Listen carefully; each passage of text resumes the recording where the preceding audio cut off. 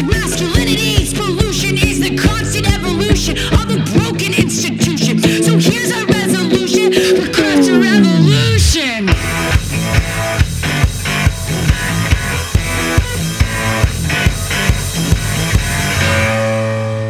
Crafting a revolution.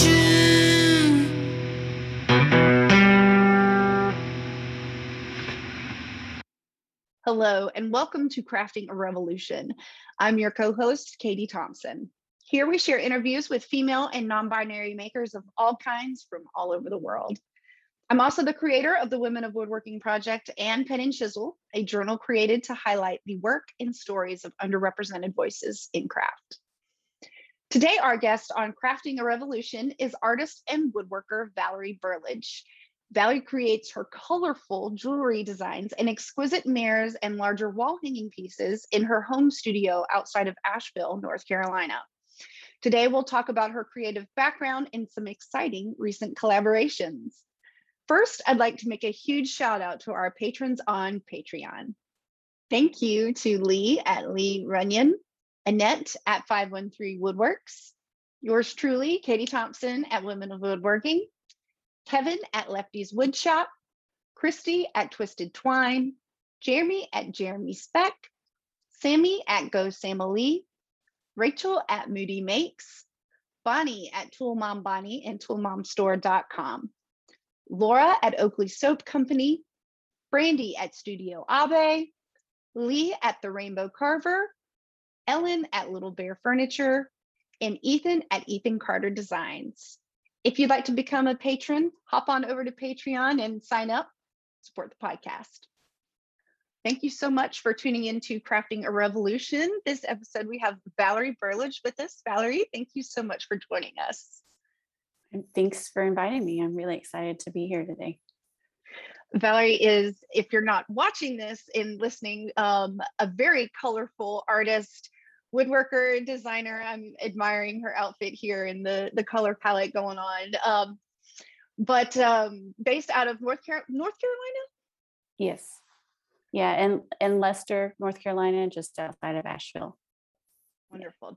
I was about to say Asheville, but I couldn't remember for certain. So, and then of course, living in the Carolinas and as rurally as some of us do, you just say like the nearest big town or city somebody might recognize. You're like, yeah, I live outside of Charleston. So whatever that could be. Yeah. So, well, awesome. Well, Valerie, why don't you tell us a little bit about yourself, starting from the beginning. When did your creative journey start? A long time ago. I was born into a really creative family. My grandmothers were artists. My grandfather's a woodworker. My mom was always sewing stuff when I was a kid. And excuse me, it's always been part of my background. So yeah, always been making, always been creative. And I graduated high school. And I think I was like one of 3 people that didn't want to immediately move away. I stayed here and went to UNCA, went through the fine arts program, and then decided I was never going to be able to make a living as an artist. So I went, which is not high on my list of priorities. It doesn't seem like nowadays. But I went back to school and got my teaching license, only to discover there's not many art teaching positions available.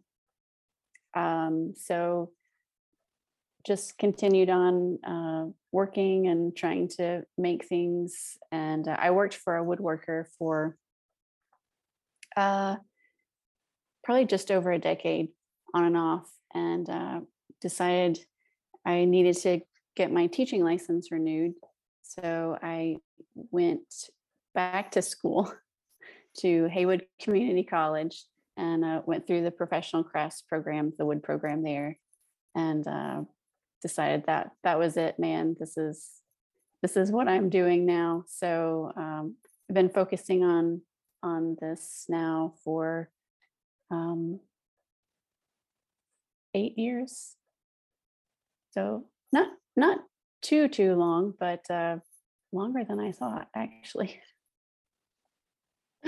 I think the same whenever I'm like, oh gosh, I've been doing this over a decade. For some reason, that's, that's like a big, you get into double digits. You're like, wow, a decade. And at first, then you're like, oh, I'm old. Yeah. Like I remember just like starting out and being a young artist and thinking I knew everything and clearly didn't. But another thing, that's really interesting about your story is I too, I grew up very creatively and knew I always wanted to do something creatively. But going to College of Charleston, I thought I need to get something practical, something that I can actually like have a career with. And I Yeah. took like one semester of education courses, and I was like, they get up too early for me. Like, this is not gonna work. So we all eventually find our path. But isn't it very interesting? I'd like to hear more about your experience as an artist and a teacher. How has that been? Has there been any overlap? Because it seems like, especially in the woodworking world, but in the craft world in general, there's a big emphasis on education, not learning, but also sharing your knowledge. Yeah. So I love sharing what I do, and I'm always happy to do that. I'd love to teach more in the future, but there are opportunities right now that I have to do that even more. Like I am involved with our local community center, and I host a community art night once a month where we do some sort of art or craft project. I'm also involved with the I'm in the Southern Highlands Craft Guild, and I'm a member of the education committee.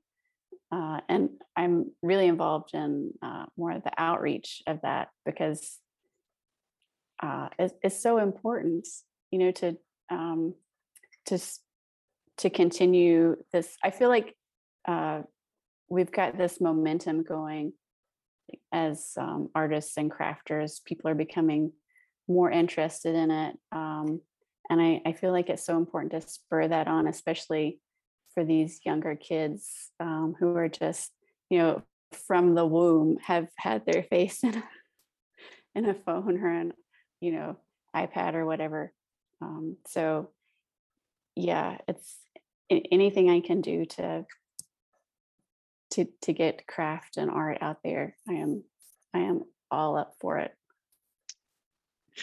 That's awesome. And I agree with you. I think we live in a very exciting time. Of course, I'm looking at it as, from a lens of, women and underrepresented identities, in woodworking and craft. But you're right. I think this is a unique time. I think this has been such a stressful time for people that they've turned to art, music, creativity, movies. We've really, unfortunately have tried to find ways to escape our current situation, or even just kind of put it on pause for a moment.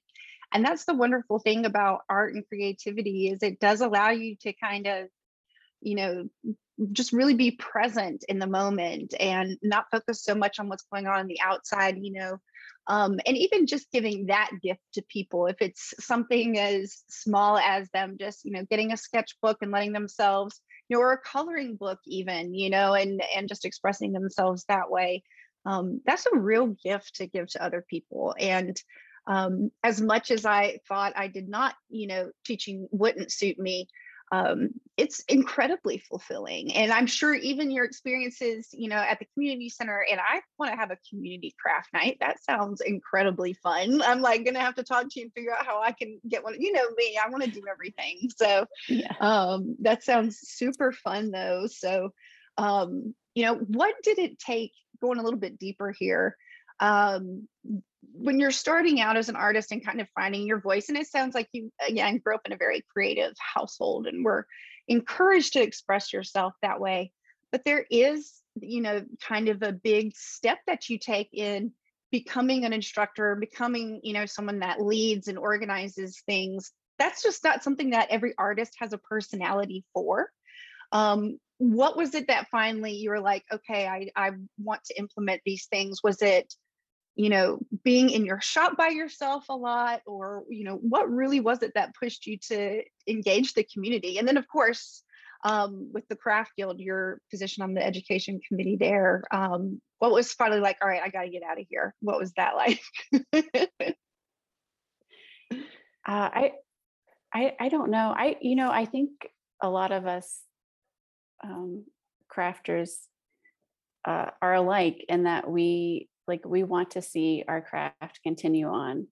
It's really important that things don't die, because it just seems like sometimes it's like one generation away from losing these skills and this information. So I think it's just I was always being taught things growing up. Like my grandmothers were teaching me things, my grandfather, my mom. I was always being taught. And I don't know, I guess that just kind of rubbed off to where I want to share what little knowledge I have. If you can share that and spark something, then that's pretty awesome.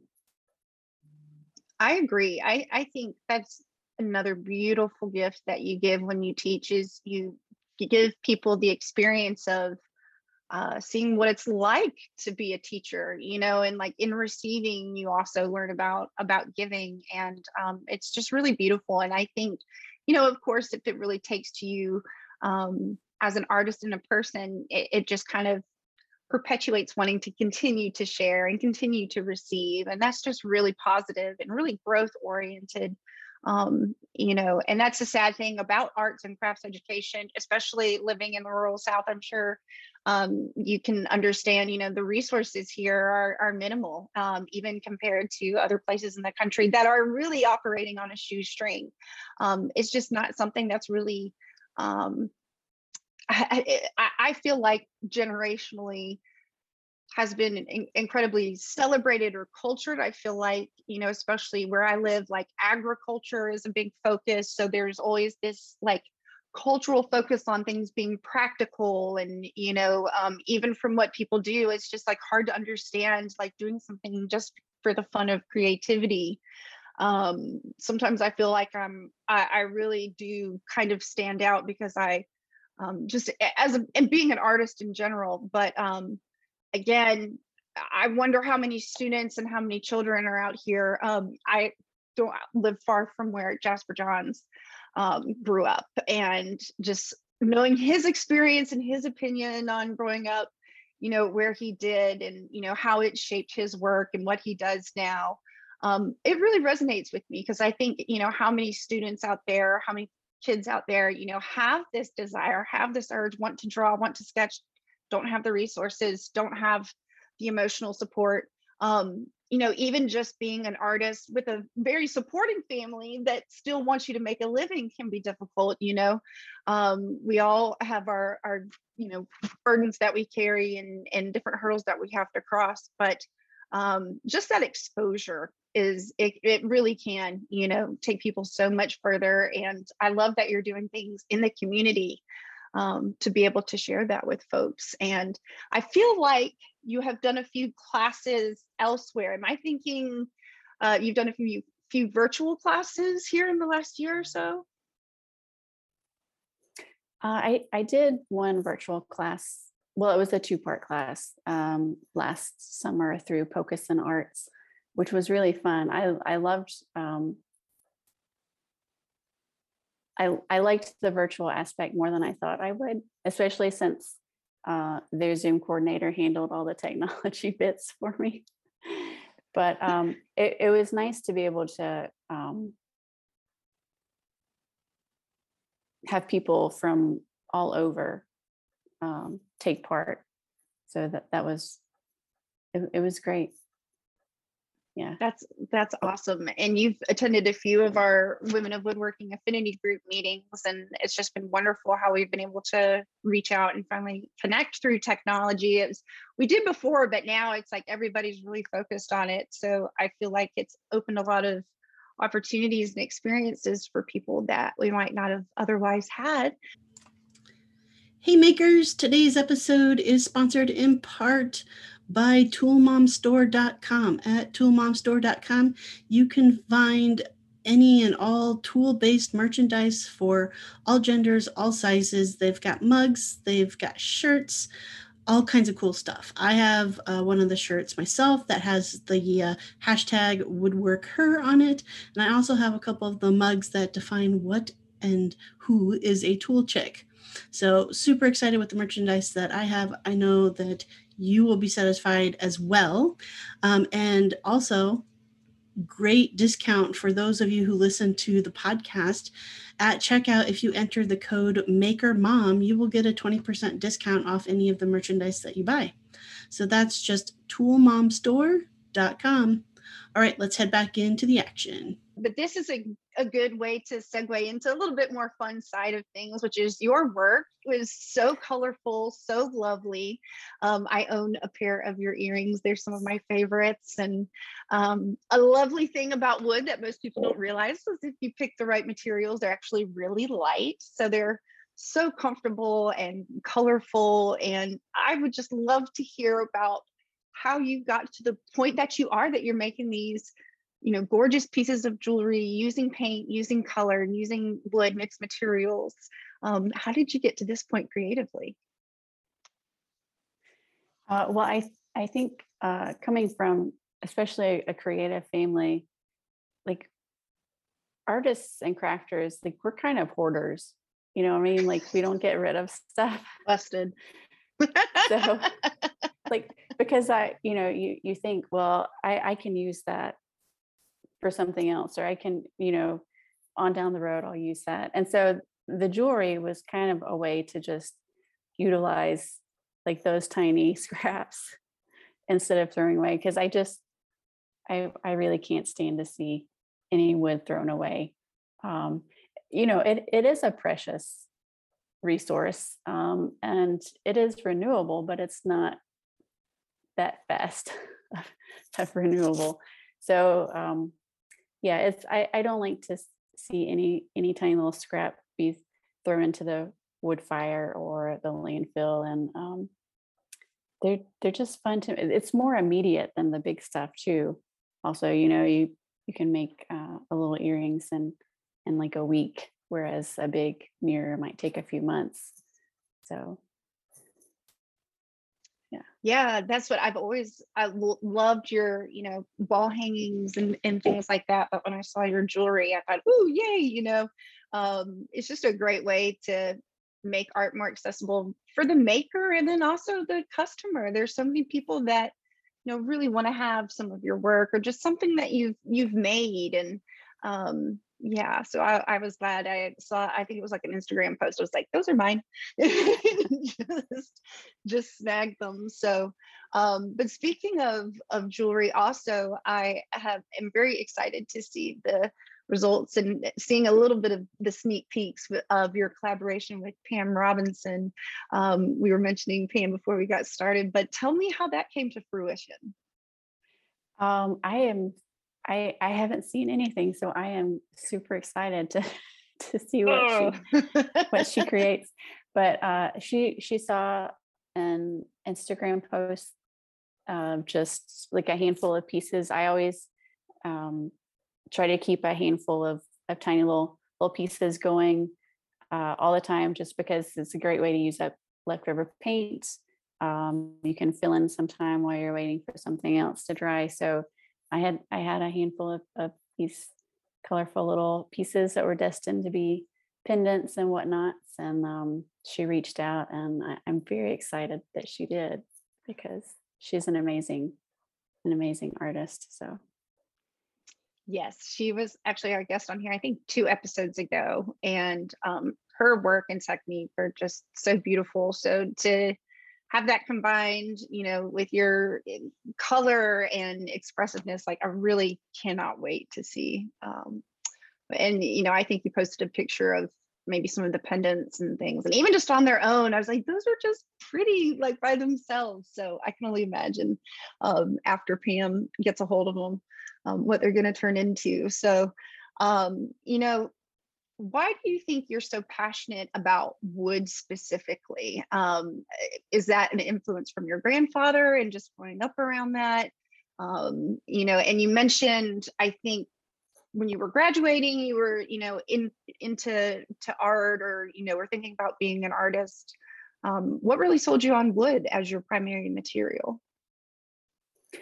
I have a very early memory of selling sawdust in my grandfather's garage shop.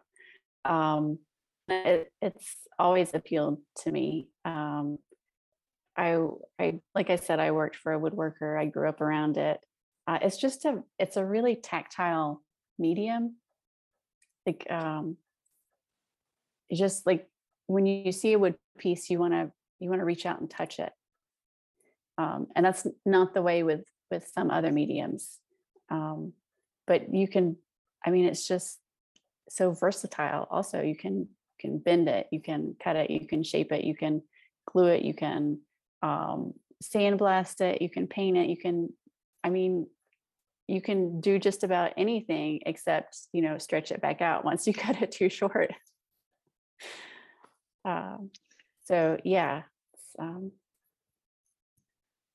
Yeah. And then even mentioning paint, like doing the different layers of paint and texture, a lot of things that you do in your work.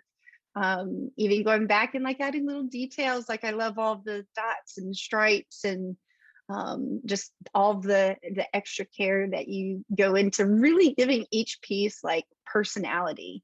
That's the thing I really love about your work, is even the tiniest pieces are just like so full of personality. It's just really lovely to see. And then of course in jewelry, very stunning, but the large pieces as well. I can imagine that gets pretty time consuming, the getting into the techniques and some of the finishing that you do. It does. Like 20% of the way into one of those big pieces, I'm like, why can't I just do like, did it again, some clean line, mid-century modern, like, or like some live edge, more rustic stuff. But no, I have to go and make everything complicated. But it's really fun. But I will say, like, the finishing aspect of it is, it's my least favorite part, probably. Wow. Because it's just it's the final bit, but it just,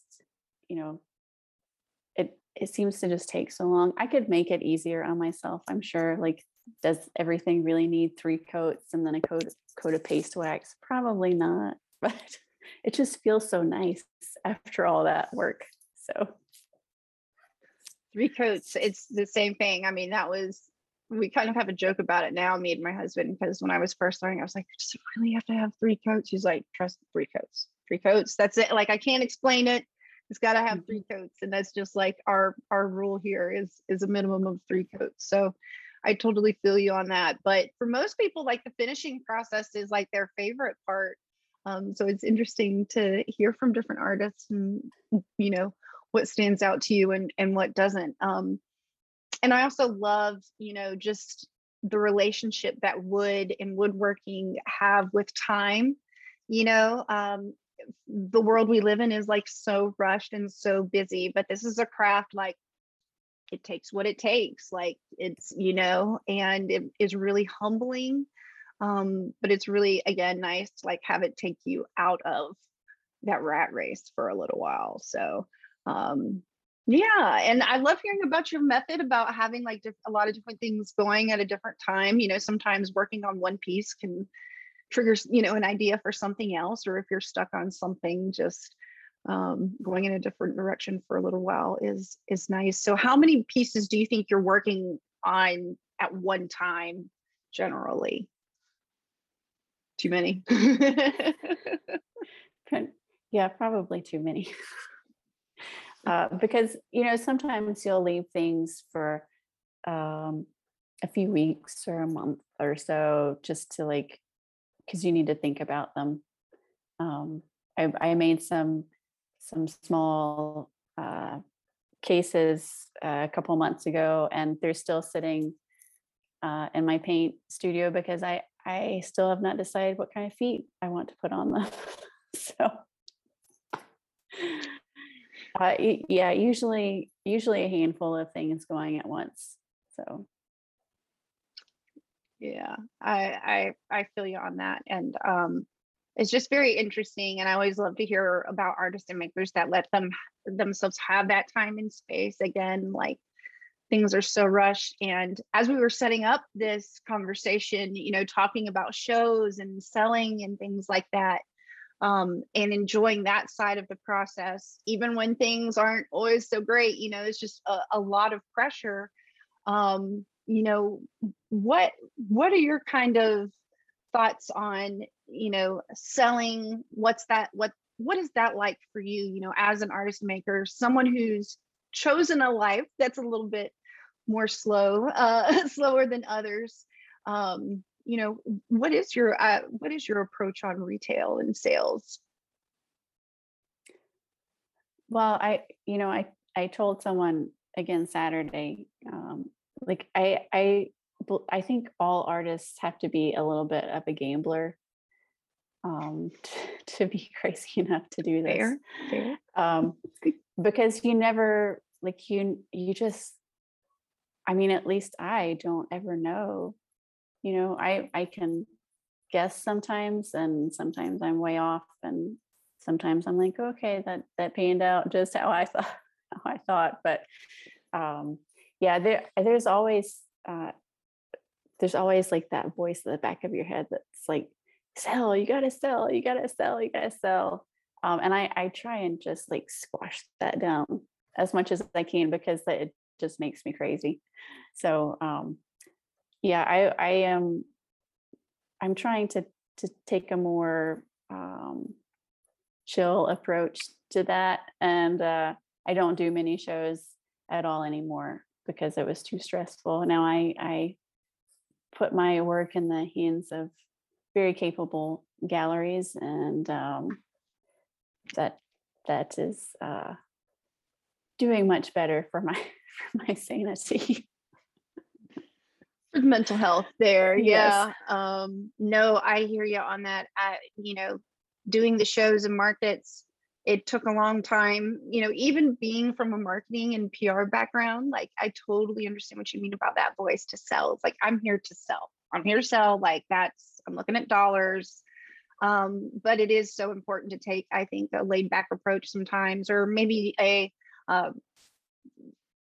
more rounder approach of everything that's going on. It's an opportunity to network. It's an opportunity to get out of your shop and just enjoy being around folks, especially now as people have kind of been even more secluded lately. Yeah.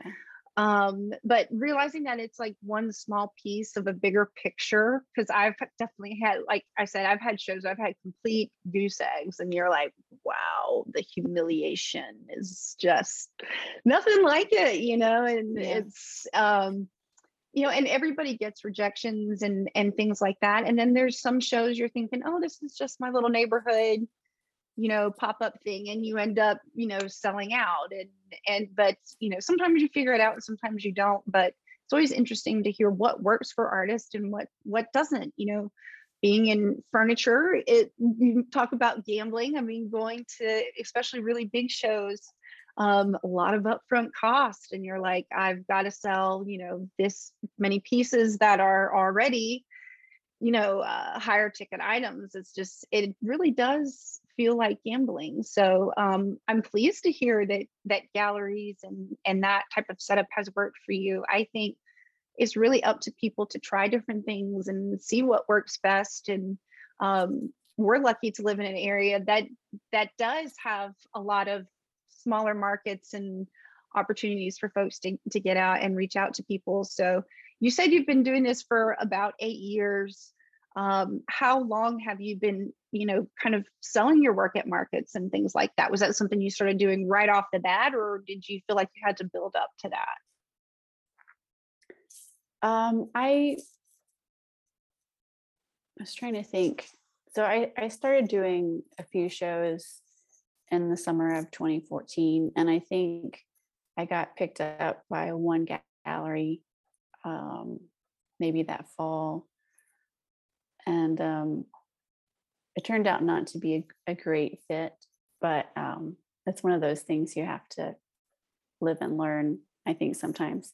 But after I got into the Southern Highland Craft Guild the following year, things kind of picked up, and I got into a few more galleries. And there have been some that have come and gone over the years, but yeah, it's been all right. And last year was a surprising year, so in a good way. Like, I never really have any expectation, because It's nice to be pleasantly surprised. it really is. Yeah. But yeah, it's doing okay. And hopefully things will just continue to improve. I mean, I guess that's what we all want. Absolutely. And you brought up a great point of, like, sometimes doing these shows, it does get you out there with galleries and in front of people. It does lead to other things. And so it is a lot of hard work, though. Oh my gosh. So much hard It work. is definitely. Yes. Today's episode is sponsored by Athena Outfitters. Athena Outfitters is a quality workwear brand for hardworking women that sells everything badass beauties need to get the job done, from work boots to basics. They curate the toughest essentials made to help you perform. Every piece is handpicked to seamlessly slide right into your daily lifestyle, from rugged and roguish weekday wear to effortless weekend flair. You can fill your closet with gear that can do it all. So for Christmas, I ordered my wife like a very nice pair of slippers from Athena Outfitters, and she loves them. Loves them so much that she has accidentally gone to the gym and the grocery store in them, because they seem to never leave her feet. So definitely a place to go check out, go get the goods that help you not only out in the shop, but just in your daily work around the house and outdoors. As a listener of the podcast, you can go to Athena Outfitters website and use coupon code MM, as in M&Ms, 15 for 15% off any purchase. So again, you go to AthenaOutfitters.com and use the code MM15 and get 15% off of your purchase at checkout. And I realized before I started doing shows, like, I am a salesperson. My grandmother was in sales her entire life, and so I would, she would come to shows and she would be chatting with the customers, and I'm like hiding in the back. So yeah, it's not yeah. Yeah, stressful. Yeah, some people just have that natural gift for it, and I can feel you with that on the sales. And also, like, it's different, I think, when you're selling things like cars or another product, when it's your own work, like, it feels even more pressure and things like that. But I love hearing about your grandmother. You have to give her some commission on her sales, it sounds like. Yeah, she was always well decked out in jewelry. that was her commission. She got first dibs of everything. So there you go. Which is, hey, that's quite a perk, I would say, when it comes to your work. I wouldn't turn that down. I'll come work a booth for a couple hours one of these weekends, and I would be happy to let you. Oh, well, this kind of is a good segue again to another question. Speaking of women and the influence that they've had on our lives, how does it feel, crafting, working, and making in this space, as you identify as a woman woodworker, artist, what's that been like for you? I it's good. I mean, to be honest, when I was at Haywood, I was the only I was the only girl in the second year students. There was one other in the first year students. So, I was aware of being the only female in the shop. But I didn't really realize, I didn't really think of myself as a woman woodworker until somebody brought it up when I was graduating, and he was like, "Oh, I'm going to bring my daughter to the grad show to see, what, a woman can actually be a woodworker and do these things." And in my head, I'm like, why would she have doubt? Like, why would she have doubts that she couldn't? And I think that was just a product of my upbringing. Like I have been really blessed in my upbringing and the support I've had from my family. And they've never said, woodworking, why would you want to do that? That's for boys, or, like it's never been a thing. But I am aware, like it's really, I don't take it for granted now. Like it's special to me, that I can be a female and a woodworker. And it's really nice to see more women in the field. I think Instagram especially has been a great way to build community like that. Networking, not just in your own community, because I know female woodworkers here in Asheville, but there's so many out there. So it's nice. Yeah. Yeah, that's I'm with you on that, because I'm the same way, as far as I've never doubted being able to do something. It was always kind of confusing to me when someone would say, "Well, you're a girl, you can't do that." I'm like, "Well, why?" No, that doesn't, I'm doing it right now and you're telling me I can't, that doesn't make sense to me. And so I've always had that mentality too. And, very fortunate, and, through life experiences and people just to really encourage me to not give up. I'm really grateful, because you can be in a room full of people that are like, "Well, why are you doing that? That's weird, art, creativity." But having that one person that's like, "Don't stop doing this, this is amazing," just really encouraging you, that can really make all the difference. And it makes a difference, who you're hearing that from, and actually being able to see yourself in an industry. I think that's something we're really fortunate as women in woodworking right now, is we are able to have tools like Instagram, where we can reach out all over the world and see what everyone else is doing and making. And it's amazing to see how our despite our cultural differences and the different types of work that we make, that we do really all have this, universal experience of being a woman in a wood shop, or, a gender nonconforming person, underrepresented identity. It's just this understanding. And I joke, I get really spoiled now, because all I do is work with women in woodworking. I'm like, of course there's women in woodworking. That's all I talk to anymore.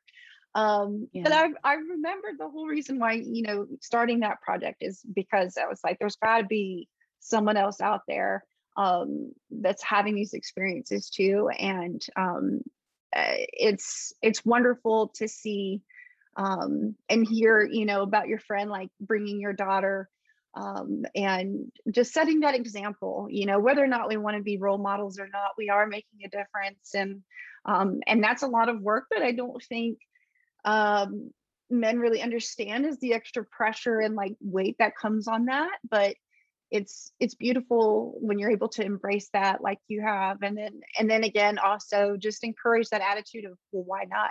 Why can't women be woodworkers? Yeah.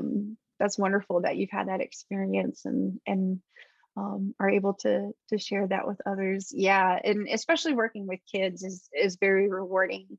Um, just being a mom and having both of my kids doing virtual school. Of course, we're doing like crafts and art stuff all the time, and just giving them that space to be able to be themselves is huge. So that's really wonderful. That's awesome. Yeah. So, well, back to your creative work. What are you working on now? We talked about your collaboration with Pam and sending her those pieces, but what's ahead for you? It's early spring, so typically people are usually getting ready for shows and markets and things like that. What's spring and summer looking like for you? I don't know that I have any markets planned. I might do another pop up at my friend's place in July, which I wouldn't mind. It's low pressure, and that's always nice. So that might be the only show, but yeah, just making. I have discovered I'm surprisingly low on boxes, so I need to get my reader in gear and make some boxes, because that's an important part of my product line. And I have plans to make a couple of things for myself this year, which is nice. Good for you. I'm doing it. I'm putting it on the books. And yeah, just I usually do a couple large pieces, and I've got some things planned for that. So yeah, just lots of making sawdust.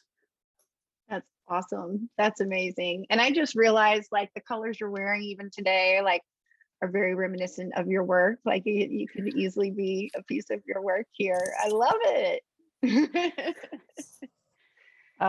Yeah, and I'm surprisingly there's a couple spots. I'm surprisingly paint free today, so usually I have it all over me. Oh, that was another question I wanted to ask you. When did the painting come into play? Talked about the woodworking. When did you discover your love of color? Always. Like, I didn't grow up in a house with white walls. Like, all the walls were painted. My mom loves color. Both my grandmothers love color. My one grandmother, Lorraine, my grandfather, he's the woodworker. And so Lorraine, we would paint what he made. And we did a lot of coloring when I was little. And she would always, encourage me to use all the crayons in the box. Like, even as a kid, you just have this tendency to just use like a few colors because those are, your favorite. But she would always say, no, like, there's more colors, there's all these to choose from, you gotta use all of them. And so yeah, I just that was always a part of whatever we were making and creating was color. And I realized the other day I just don't have any fear of it anymore, because it's just, you can just paint right over it if you don't like it. You talk to some people and it's like, oh, I'm just like, that's really bold, or I don't know if I do that or this or whatever. And it's like, just gotta go for it, man. Just like get in there and do it. See, I needed to hear that, because I'm one of those people, I love to paint, but I stress out. I'm like, what if I don't like it? What if it doesn't? What if I screw it up? Or I'll do it and I'm like, oh, I love it, or oh, I hate it, and it ends up just causing so much anxiety. I really took to like digital painting instead, because I was like, okay, I can erase that like very quickly. For some reason, that just like felt less stressful to me, and I loved it. But I needed to hear that from you. Like, you can just paint over it and you can just go for it. And yeah, I needed that lesson for creativity in life. We could all use a little bit of that advice. Just go for it. Just go for it. Just go for it. And even if you wind up hating it, it's like, it's a good learning process, because you learn what you don't like, what you don't think works good together. So yeah. and that's especially true with like colors and mixing and blending and being able to create stuff, just learning what you like. I always just love talking to painters and learning about color theory and then their relationship with it too. Because you're right, there's been many times I've learned, okay, yeah, that looks like dirt. That's not what I was going for. So those colors don't work. But yeah, it is fun to play around and learn that way. But how wonderful that you were given the space to do that and the guidance too. And yeah, it's a really wonderful experience to hear about, and good advice. Like I said, truly good advice for us all to just go for it, play around. There's lots of color out there. There is definitely lots of color out there. Yes. Well, Valerie, how can people see more of your work, get in touch with you? You mentioned Instagram. Please share your handle and your website and how we can see more of your work. My handle is Lorraine Lily Studios. I named my studio after my two grandmothers, Lorraine and Lily. And so that's my Instagram handle. That's my Facebook handle, although I'm not real active on Facebook because I found one social media platform is plenty. More than that, it's really overwhelming. And that's my website too, LorraineLilyStudios.com. So, yep. How lovely. It's even named after your grandmother's. Like, so much women in woodworking love here. I'm feeling it. Yes, absolutely. Awesome. Well, Valerie, thank you so much for joining us and bringing color to our lives today and every day. And I can't wait to see what you make next. Thank you. It's been a real pleasure to talk to you today, Katie. Thanks. Thank you for tuning in to our interview with Valerie Burlage. I will include the links on where to follow her in the show notes for today's episode. If you don't know where to find the show notes, check out the podcast app you're listening on. In the podcast description, there should be links there, or you can find it in the description box down below on YouTube. Or you can head to freemanfurnishings.com/podcast and find this week's episode and past episodes and links there too. Be sure to follow along on Instagram @CraftingARevolution. If you enjoyed today's episode, please be sure to subscribe and follow. Head over to iTunes and leave a 5-star review. We sincerely appreciate the support. Thanks again for tuning in. Let's go craft a revolution. She, her, them, they got something they wanna say. Solution for the toxic masculinities. Pollution is the constant evolution of a broken institution. So here's our resolution. We're craft a revolution.